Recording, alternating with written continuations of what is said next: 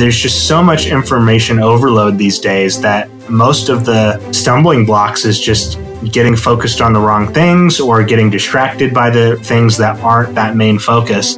I think if there's one thing I've learned over 7 years through multiple business models, it's just that the more singular the goal, it's the same thing, the main advice I give for copywriting itself. The more singular the goal you have, the more effective you are at getting there and the quicker you get there.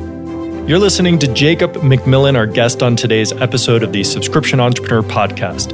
Now, before I introduce him to you, let me ask you 2 quick questions. 1, do you know how to rank a piece of content on the first page of Google? And 2, once you've done that, do you know how to write copy that converts those visitors into leads, email subscribers, and customers? Don't worry if you answered no to either of those questions. We invited Jacob on the show specifically to get answers to these 2 questions.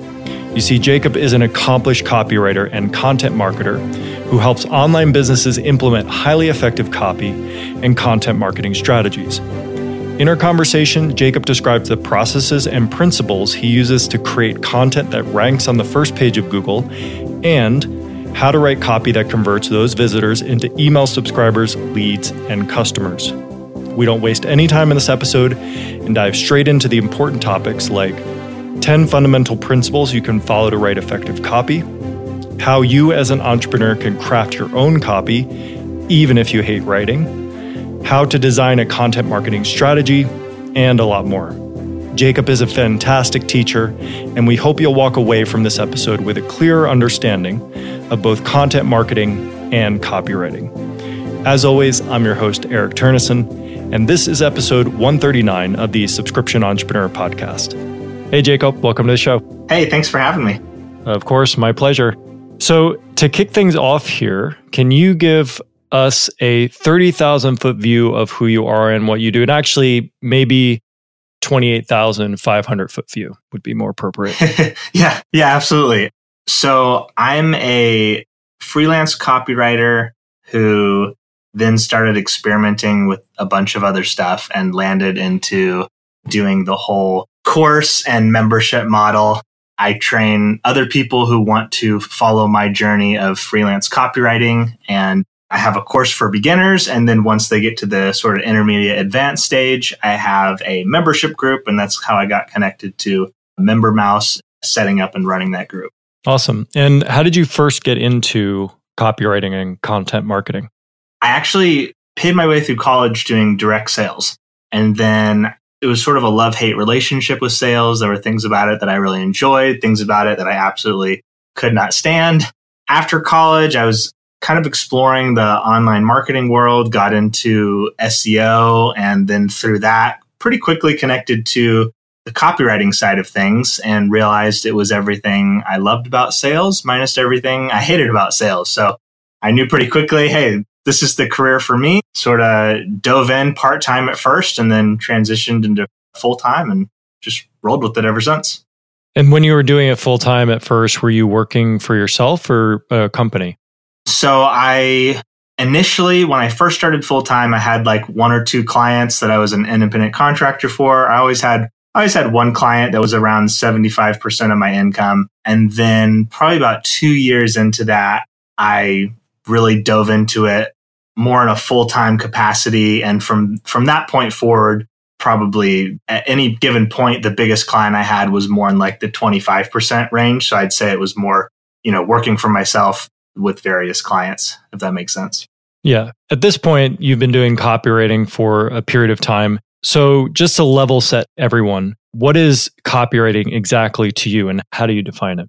Copywriting, I would define it as any sort of like writing that's intended to drive action, particularly in the context of sales. And sales being a loose term, obviously, say you're a nonprofit and your sale, quote unquote, is donations, or if you're looking to drive phone calls, whatever the action may be, it's within the context of a business or organization that has some sort of value offer.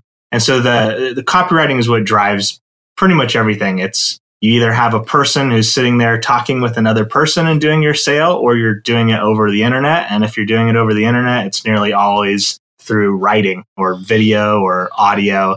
And the people who plan out the words for all of that are copywriters. And do you find that there are certain fundamentals or principles that you follow for good copy and copywriting?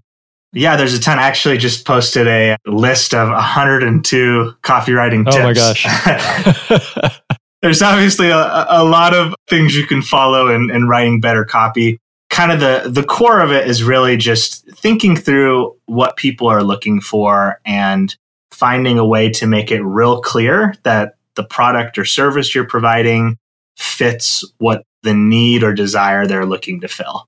People get real excited about persuasion, real excited about various techniques. But at the end of the day, business comes down to product market fit. And copywriting is just about making it really clear that the fit is there.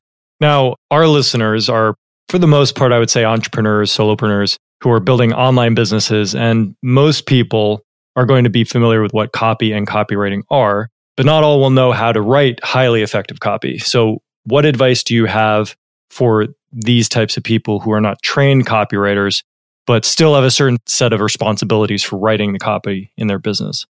Yeah, I would say particularly for entrepreneurs, solopreneurs, really paying attention to what your customers are saying is where you get the best copy. Even for someone like myself who's been writing copy for 7 years, the best copy I ever write is essentially just stealing the words straight from the customer and finding a way to put what they're saying within the context of the sales pitch. So that would be number one.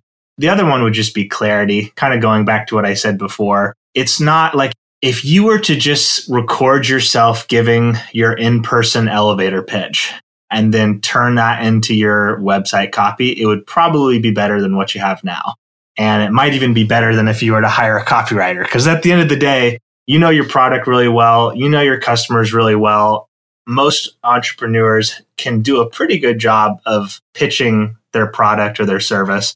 And then there's just this weird disconnect that happens between when people speak and when they write. So good copywriting is almost just starts with trying to get over that sort of arbitrary hump that separates the words from the writing. So if you can even just try to match how you write to how you speak, that's a real easy way to immediately improve your copy. Yeah, I definitely have blocks that come when I sit down and start writing. I usually find it's easier to speak and record and then transcribe personally. Absolutely. But that's not always the most effective thing to do in certain situations. Do you have any advice for how to get better at doing that, like more natural in terms of the way you write?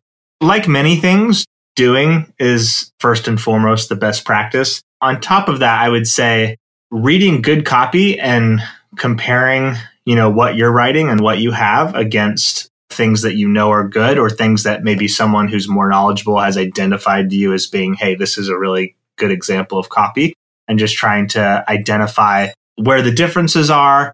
And then again, just kind of asking the right questions as you write, looking back over it and thinking, is this clear? Is this unnecessary? Like even myself, 7 years in, I delete a ton of stuff I write because I write it and then I realize I'm not focusing on the right stuff here, or this is unnecessary, or I can further simplify this.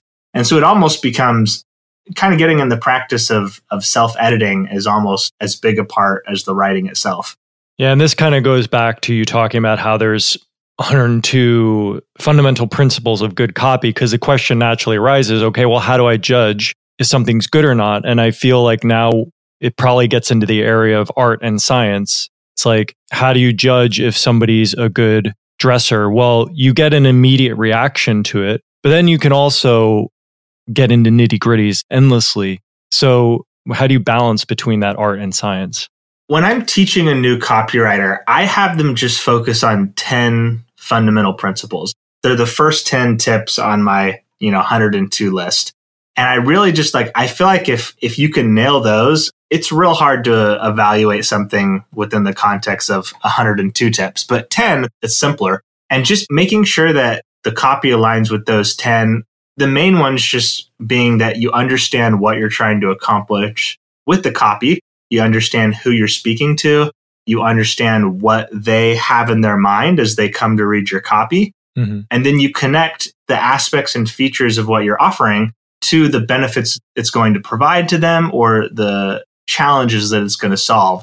And then just keeping that in mind and then practicing the writing, that gets you 90% of the way there. And then there's some level that as you gain experience, you just get better and better at the first draft. But even for the best copywriters in the world, the first draft is always just an educated guess. You're giving it your best shot based on what you know, the research you've done, and then you got to test it and see how people respond.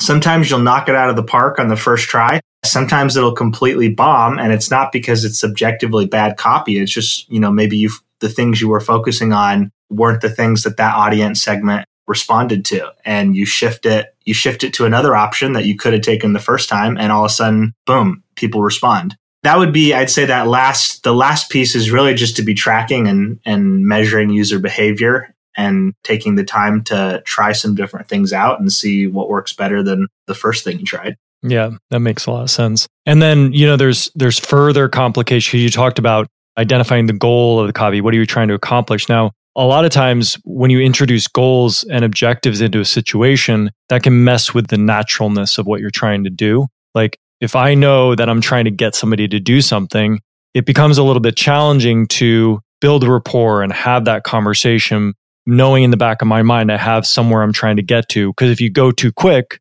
then you can alienate them. And if you go too slow, you can miss the opportunity. Absolutely. How do you play with that? I would say it really understanding the context of where people are coming from, where in the funnel they're at, so to speak. For example, and then also your product. So for example, if you're selling something that there's a lot of friction between the person and the purchase, maybe it's a very high cost product. Maybe it's not notably high cost, but it's not necessarily solving an urgent problem. It's kind of solving a more minor problem or a more long-term problem. Maybe it's something that kind of requires a lot of investment on their part, stuff like that. Then understanding that you don't have immediacy to work with maybe makes you decide that you're going to need a bit longer of a nurturing timeline. And so then when you first meet them, maybe when you first put the ad in front of them or first get them to a landing page, you don't look to make the sale. Like you said, it wouldn't be organic. There's not really a natural way to make that the right choice for them. So you look to get an email sign up and get them into an email marketing funnel or something like that. That's kind of the first and foremost thing to solving that problem is understanding the context. And also just in terms of a general copywriting tip of the better you understand where your copywriting fits in the customer journey, the better you'll do at setting the right tone and speaking to the right things and not trying to overplay your hand, but also, not underplaying it either. And then the other part is just writing in a conversational tone. Kind of like exactly what we said before, writing like you speak, writing as how you would explain something to is if you were talking with a friend. When you write in that conversational tone, at the end of the day, they clicked on your page for a reason. So you're never going to be completely out of context to pitch them what you told them you were going to pitch them when they arrived. As long as you understand context, keep a conversational tone, you don't have to worry about overforcing anything. Now, with regards to context, because this raises an interesting question, because say you just have the copy, the words, and it's maybe in a Word document somewhere. Now, there must be some strategy in terms of, okay, how do I present this to the person? Am I going to do a long form sales letter? Am I going to have a landing page that goes to an opt-in that then goes to another page and then adds them to an email list? And then there's some copy in the email autoresponder. Right. So there's probably somewhat of an understanding that needs to come in terms of how these different pieces, the sales page, email autoresponders, landing pages, et cetera, what role and how they speak in themselves as vehicles for copy. You want every piece to be strategic and you want the journey to be as short as possible, but you also want it to be as long as it needs to be. Like, for example, even something if we're talking about a website journey where someone shows up to your homepage and you want them to sign up for your email list. A lot of times, if that's the number one goal for your site, you'll get to these websites where that's the goal, but they kind of like try to throw people all over the site or just sort of like, they give users 100 options of how to engage with the site and then just hope that they end up at some point going, hey, take my email. But what you want to do is you want to create a linear journey and you want it to be as short as possible. So you want to, as soon as they get there, you want to try to get their email right off the bat. And then if they aren't ready to give it to you, then you kind of have the backup journey that takes them a little further. And then you try to get the email. And then maybe you make it a bit longer. Maybe you send them to a second page, but then you're looking to get the email. And that's where the context, as long as it's intentional and as long as you're thinking through each step and then writing for that step specifically, it's not super challenging. I think most people have an intuitive sense, particularly entrepreneurs, an intuitive sense of what the customer journey is going to look like. And if they're thinking about it at all, they're already in a pretty good spot. How much of a importance do you put on looking at analytics to inform adjustments that you're going to make? Like how many people, your click-through rates and your opt-in rates and stuff like that? I would say it depends on the size of the business and the marketing channels at stake or at play. So for example, I tend to use SEO most of the time. So with SEO, your tracking on the front end for people getting in is fairly limited. There's lots of tools that help you understand where traffic's coming from, but you still don't know how much of it is bots. You don't know. There's a lot of gaps in the metrics. I don't spend a ton of time worrying too much about tracking that initial channel. I kind of focus more on the later stages of the funnel. But if I was using PPC, if I was using paid advertising, then all of a sudden analytics become 20 times more important because every single metric, not only can you know exactly what's going on, but there's an exact cost attached to every single metric. So that's where, if you're doing Facebook ads or Google AdWords, that's where metrics become, critical to everything that you're doing. It's sort of like you talk about getting into a hobby where maybe you invest $1,000 and it gets you like 90% of the way there. And then you got to invest $20,000 to get that extra 10%. It's sort of a similar thing with analytics. Usually some basic analytics will give you everything you need to a certain point. And then once you want to get real crazy, it's after your business is much bigger, much more extensive. You're running into specific problems and you're looking to invest quite a bit more money to get that extra few percentage points of analytics understanding. Got it. Now, this is something I know that you're an expert at, so I'm curious to hear your answer. Now, what influence does coffee have on copywriting? And what is the best type of coffee to drink for certain types of copy? Oh, man. So I've been going down the espresso rabbit hole for the last 6 months or so. So I got a pretty good machine, pretty good grinder, and I've been trying to iron my technique out. It's kind of funny. I went and did a class with the dude who's pretty much universally known as the top dude in my town for brewing and roasting and brewing coffee. And he was basically just saying 90% of it is the ingredients. He's like the beans and then, the roasting technique for the beans. And then even the milk you use and the water that goes through the machine, that's all the main stuff. And then the rest of it, how you handle it is just sort of like a science it's just sort of more mathematical. Right. That's the first 10, and then there's 102 other things. Exactly. That's exactly what it is. That's cool. Yeah, it's a really fun process to get into that. And, obviously so many corollaries between how that's approached and how you're approaching copywriting. Yeah, it feels like that's kind of a sort of like the 80-20 rule of life, right? The 20% of it that gets you 80% of the way there. And then you got to do 4 times the work of that first 20% to get the last 20%. Right. We're getting into this a little bit when you started talking about SEO. Another thing that you spend a lot of time focusing on with your clients is content marketing and strategy. So what is the difference between copywriting and content marketing? And how would you exactly define content marketing? Yeah, so content marketing is, I guess it's basically delivering value on a regular basis and building an audience around that consistent delivery of value. And then your business is basically the audience that you build. Some businesses kind of do it where they identify the business model they want, and then they use content marketing to try to build an audience that overlaps with the offer that they're providing. And then you see more and more, you see a lot of businesses that they just kind of start with the content marketing side and then create the product around what the audience is demanding. And then it's kind of the cool part of that is that it's a guaranteed home run because they told you exactly what they wanted.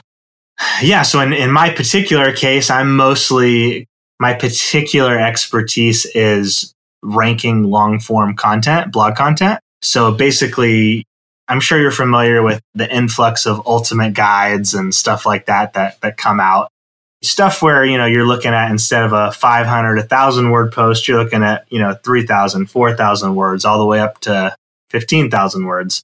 So for whatever reason over the years, I just kind of got really good at ranking that stuff for nationally competitive key terms.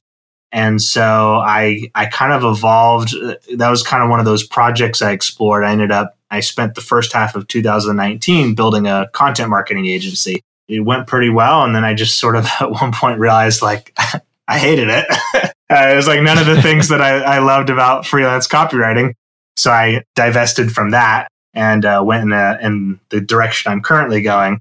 I very much enjoy the content marketing for my own website and the actual writing. And that's part of why I didn't write running an agency, is I didn't really get to do much writing at that point. But it's fun to kind of take a topic and just ask yourself, how can I make the best resource anywhere online for this? And then you write it and create it and format it and make something really special. And that's the 90%. And then, there's an extra 10% that's kind of the on-post targeting. And, and then there's obviously the context of being able to put it on a topic relevant domain and some level of link building. But the big piece is just the ability to write 4,000 words that people actually want to read. So you're saying the 90% that gets you towards ranking is what you're saying? Yeah. I guess to connect it to SEO, I think Google really gives a lot of emphasis to time on page. Okay. If you're writing content that people actually stick around to read,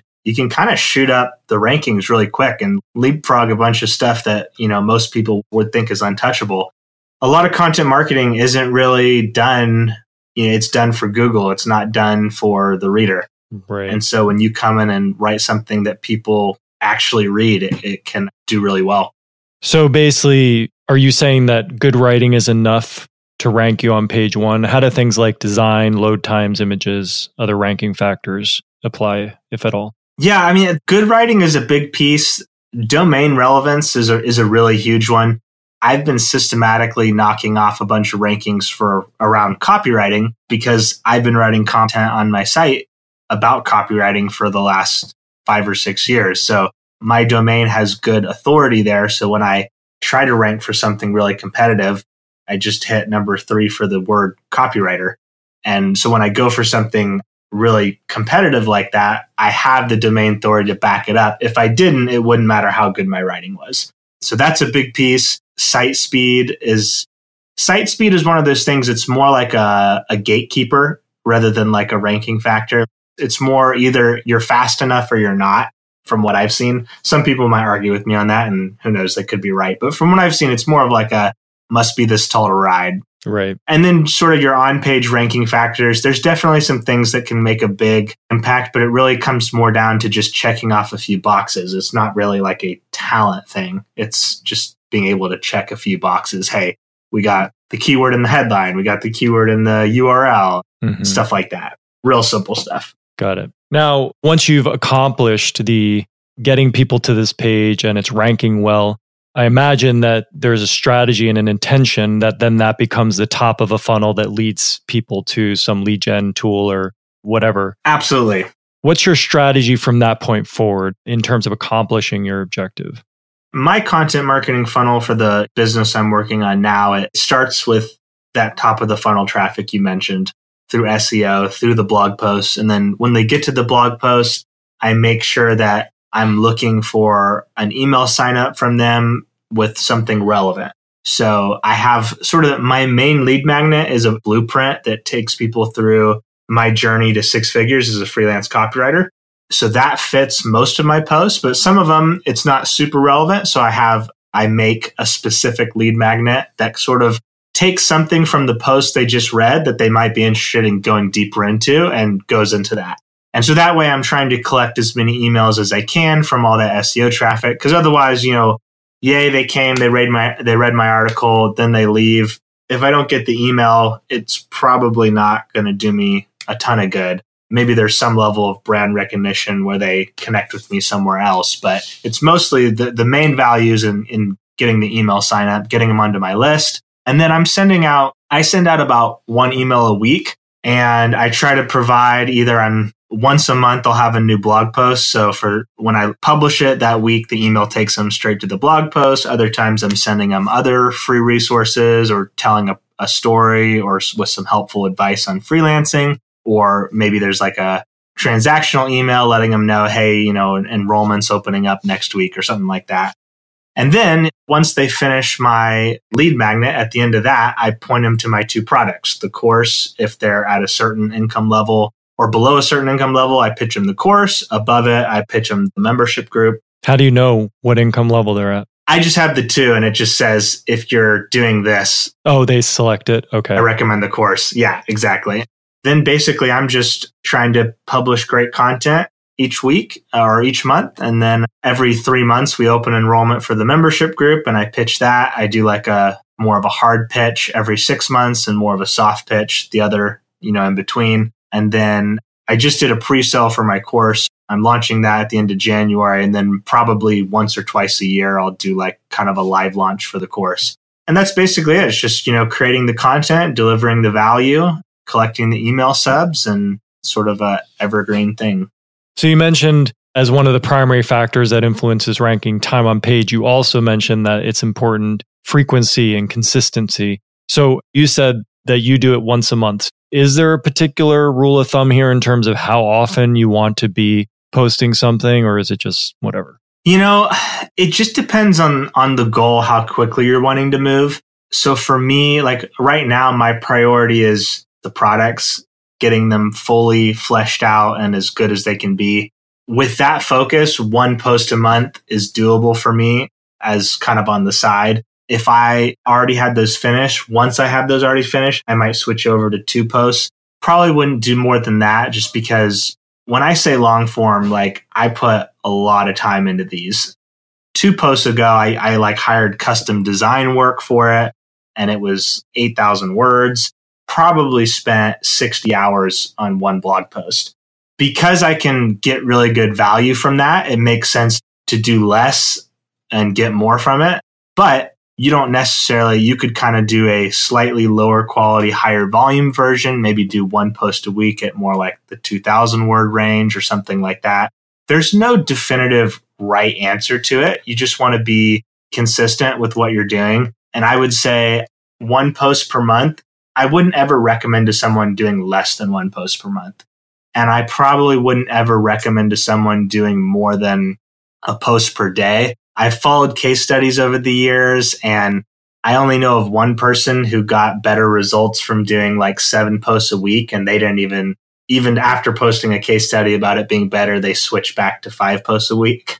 And even that, it's not very practical to do that much content for most people. And I don't, you're talking about a pretty big investment to be able to do that at a high level. So it really just comes down to whatever you can post at quality, where everything you post is worth reading for the right audience. Do that at whatever frequency makes sense for you.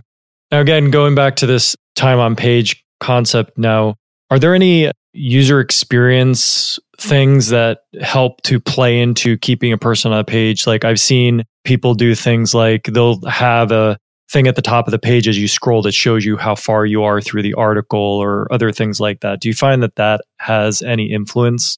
I haven't done extensive testing on that. So all I can tell you is my own opinion on it, which would really just be that when you're talking about the really lengthy posts, having like a scrollable table of contents, I think can be helpful. So people can kind of navigate where they want. And then within the copy itself, examples really keep people reading, because basically the thing where you say, hey, here's a point, here's something you should believe.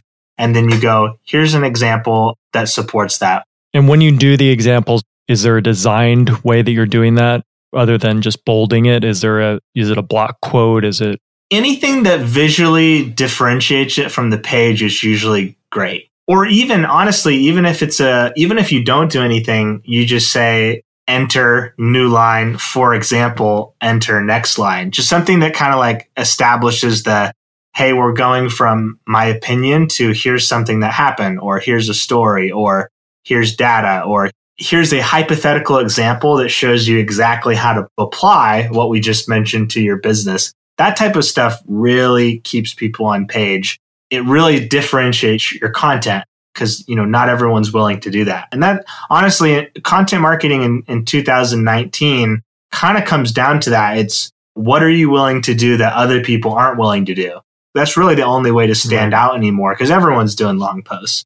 Everyone's kind of investing a lot in content marketing. So to really do it well and to grab kind of market share from people who are still playing the game relatively well, you have to do something that they're not willing to do, which is really the only reason that I just published a post called 102 copywriting tips, because no one needs 102 copywriting tips. Let's be honest, like those first 10 are probably the only thing anyone's going to remember anyway. But if I want to rank for that term, writing 102 tips, all of which I would say are worth reading, is something most people aren't willing to do. I would agree with that. In this topic, I have two final general questions. What are the things that people are focusing on that they shouldn't normally with regards to copywriting or content marketing? Kind of more focusing on at a beginner level or maybe more of a intermediate, advanced, established business level? Any particular one there? Or? Intermediate advanced, I think, is more interesting. Okay. I think I would say probably focusing a little bit more on workflow than on quality of the content. And part of it is just a situation where, and I know this from running an agency, it was part of the thing that made me not like running an agency, is to run a big business and run a large content marketing campaign, you have to be working on a schedule. You have to kind of be, your highest core value sort of becomes consistency. Getting a consistent enough quality is your main challenge. And while that creates good content, it doesn't really facilitate great content that really makes a splash or is really worth reading.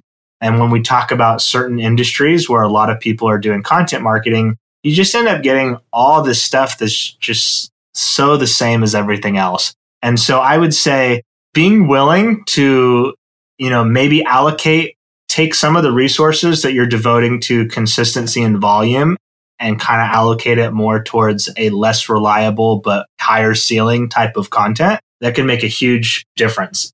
Because consistency, everyone's focusing on getting that consistency. In the end, it only takes you so far. Right. Okay. So now what about with regards to beginners? What things are they focusing on that they shouldn't? Beginners focus on everything they shouldn't. They focus on design and branding and formatting, and they focus on looking the part. They tend to not focus on the meat of things. And when you're first building a business, honestly, the only thing that matters is clients or customers. It's basically getting more customers and clients and improving the quality of your offer. Those are the only two things that move the needle for a business. And so when it comes to content marketing in particular, what matters is, are you getting some content quality out, and are you hitting multiple stages of the funnel? So people tend to get overly focused on top of the funnel. And when you're in that early stage where you're looking to hit enough customers and clients to stay afloat, you really need to be looking more at that mid bottom of the funnel. And you don't want to be playing the volume game at that stage because you're looking for that core tribe. You want to be focused on the things that get you a smaller number of people, the content that is not going to attract thousands of visitors per month, but might attract 20 visitors per month, 10 of which will become customers or something like that. And so kind of thinking about those two things instead of kind of going through the whole launch a business checklist that everyone seems to go through, that would be what I would say. It's similar mistakes that beginners make with membership sites too. They're focusing on what theme I should have, how are things going to look, how do I make things pretty, how am I going to lay it out? But really, they haven't thought about what's the offering, what content am I creating? Can I actually create the content? And can I commit to the schedule of content creation to warrant people paying me a subscription? Yep. Which you can do and test out on systems that are free. You could just do that on a blog or something like that, on a free Absolutely. blog and test yourself out. But they get all caught up in these other things. And membership groups even more, because it's not even just a single value add you have to figure out. You have to figure out a daily, weekly, monthly value add when you're talking about membership groups. So all the more. Right. Now, when did you start your membership community? It's pretty new. We launched in September. Okay. And it's called Right Minds, right? Yeah. Cool. Like right as in writing. Exactly. T-E. Little wordplay. Yeah. Tell us about the group. What have you learned about running a community membership group so far? So the biggest and most painful initial lesson was onboarding. And honestly, I've worked with enough SaaS companies that I really should have known that. And I should have spent more time thinking about it, but did not really think through onboarding. And there's just so many problems created by that. Fortunately, no cataclysmic or fatal problems, but just stuff where like I know if I had done a better job of onboarding, better resources and more kind of thinking through. I think I always assume people are going to be just a little bit more intuitive and persistent than they tend to be, or a little more aggressive in figuring things out for themselves. But in reality, a lot of people just aren't built that way.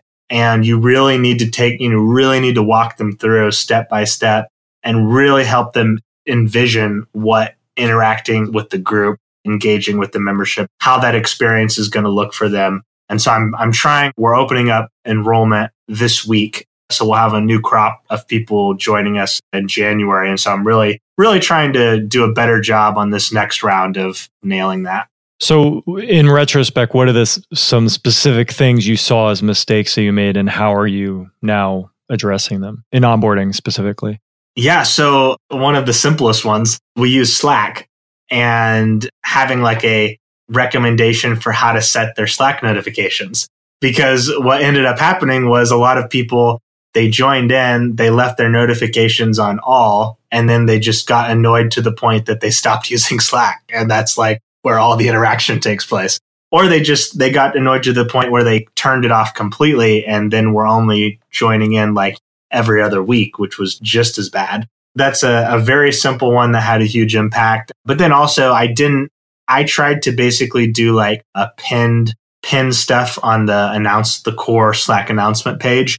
What I really needed to do and what I'm going to do is have a website page and like an introduction video that takes them through everything in addition to stuff on the Slack. But the trying to facilitate onboarding through Slack is just not built for that. So having something on, I'm having a Right Minds protected or a Member Mouse protected page for onboarding that will walk people through everything else. Yeah, because that's the point. You got them to make that conversion to give you some money, but now they just get into your site inside. And if they can't figure out what they just paid for as quickly as possible, then they could easily just skip. Exactly. We had a pretty good chunk of people who just ended up never engaging at all. Small percentage relatively, but still, like 6, 7, 8 people from a group of like 30 who showed up and then just never engaged in the Slack in large part because the onboarding sucked. That makes sense. Has there been anything that's been most surprising for you about running a membership? I sort of had this thought, but it's still been surprising to see it actually play out. But just the idea that you really build that core tribe of people who are not just there, but like really happy and passionate to be there. And we ran a competition, which was probably the idea I was most excited about implementing in the group. Was we ran a LinkedIn competition the second month of the membership. And it turned half the group into like really passionate and really engaged members, because it sort of gave a focal point to get everyone engaging on a daily basis for a limited period of time. And then after that, all those same people, they engage on a much more regular basis now. They've offered testimonials for the group. They're real excited about it. And so I know really you just need that core group to build a membership around. It's just a slowly ever expanding group of people who are real passionate about the value of the group. I knew in my mind that's what I was going for. I thought we'd get there in the first launch period, but you never really know till you see it. So that was very slightly surprising and very validating to see that group take shape. Yeah, it reminds me of the Benjamin Franklin quote, "Tell me and I forget, teach me and I may remember, involve me and I will learn." 100%. So you get people engaged in the community, and there's a great vibrancy as a side benefit that happens there. Absolutely. So I think we're getting close to wrapping things up here. Is there anything that we haven't touched on that you feel is worth mentioning in regards to copywriting, running your business, things that people might find a good takeaway? One thing that I've really loved about the current business model that I'm on is my focus is so simple and defined. I'm really clear on what I'm trying to do, and I have a very clear set of objectives. And I've tried to do that with past business models, and I've been able to do it somewhat successfully. But it's just like there's a new level of focus. And everyone I talk to who's doing things more successfully than me, it seems like that's always what they focus on, is having that one thing, that one metric or that one goal that they're really focused on. And I see it too, even with, all the way down to the new freelance writers I train. There's just so much information overload these days that most of the stumbling blocks is just getting focused on the wrong things or getting distracted by the things that aren't that main focus. I think if there's one thing I've learned over 7 years through multiple business models, it's just that the more singular the goal, it's the same thing, the main advice I give for copywriting itself. The more singular the goal you have, the more effective you are at getting there and the quicker you get there. So whether it's business, whether it's the copywriting, if you can be real clear about what you're trying to accomplish and what your plan is for accomplishing it, things seem to work out. Yeah, that's great advice. You mentioned that you're opening up the doors to a course that you're offering in January. Would you mind telling a little bit about who the type of person would be who would be interested in that and what you're offering, and then where they can learn more about it? Yeah, it's a course focused specifically for freelance copywriting. Basically, it's designed to be a comprehensive thing that'll give you everything you know to become a successful freelance copywriter. It combines everything from my personal journey that I've learned, but not just myself. I'm connected with quite a few freelancers who have hit six figures via their own methods and their own styles and with their own different focuses and marketing channels. And so kind of the goal is I've been trying to accumulate or bring in all the different paths you can take to establish a really effective freelance copywriting business, so that whether the person taking it looks like me or looks, or has completely different strengths than I do and completely different weaknesses, they're going to have what they need because I've incorporated the journeys of all these different copywriters. And I have a really good ability to identify why something works, not just that it worked, and then help other people follow that same thing. That's the goal. It's really, I think a do-it-yourself course is really effective to helping people hit that first 4K per month and moderately effective getting up to that, that full 8K, six figure point. And then from there, if you want to grow past that, that's where I recommend people join the Right Minds community, where it's more about being in a community of other people who are successful, who can push you and give you new ideas and spark things like that. Right. It's a whole new set of challenges that arise from having success. Absolutely. And it really, at that stage, it's never about a lack of information at that stage. It's just more about having the right focus over time. And so that's where I think a membership group is so effective. Awesome. And where's the site that they can find out more about that course? Yeah, so if they go to jacobmcmillan.com, they'll see there the little blueprint lead magnet. That kind of gives them the 30,000 foot view of really everything I cover in the course. It's the shell, it's the framework for the journey I take them through on the course, and will give them a really clear picture of the journey they would take if that's the route they want to go. And then at the end of that, it gives them links to, they can get that for free, and then it'll give them links to the course or the group, depending on what's a good fit for them. Awesome. And we'll include all that stuff in the show notes for people, so it's there. Awesome. Really appreciate you coming on the show today and sharing all this information. A real pleasure. Yeah, thanks so much for having me. It was a blast. That's a wrap for this episode of the Subscription Entrepreneur Podcast. I'd like to extend my sincere thanks to Jacob for coming on the show today and to you for listening to the entire episode. To get links to all the resources we mentioned in our conversation, head over to subscriptionentrepreneur.com/139. There you'll also find the complete show notes and a transcript of today's episode. Coming up next, we have a fascinating interview with an eco-conscious entrepreneur who builds his businesses, including a chocolate farm, in accordance with the laws of nature. So be sure to stay tuned and subscribe to the podcast on iTunes, Spotify, Google Play, and Stitcher. We'll see you next time.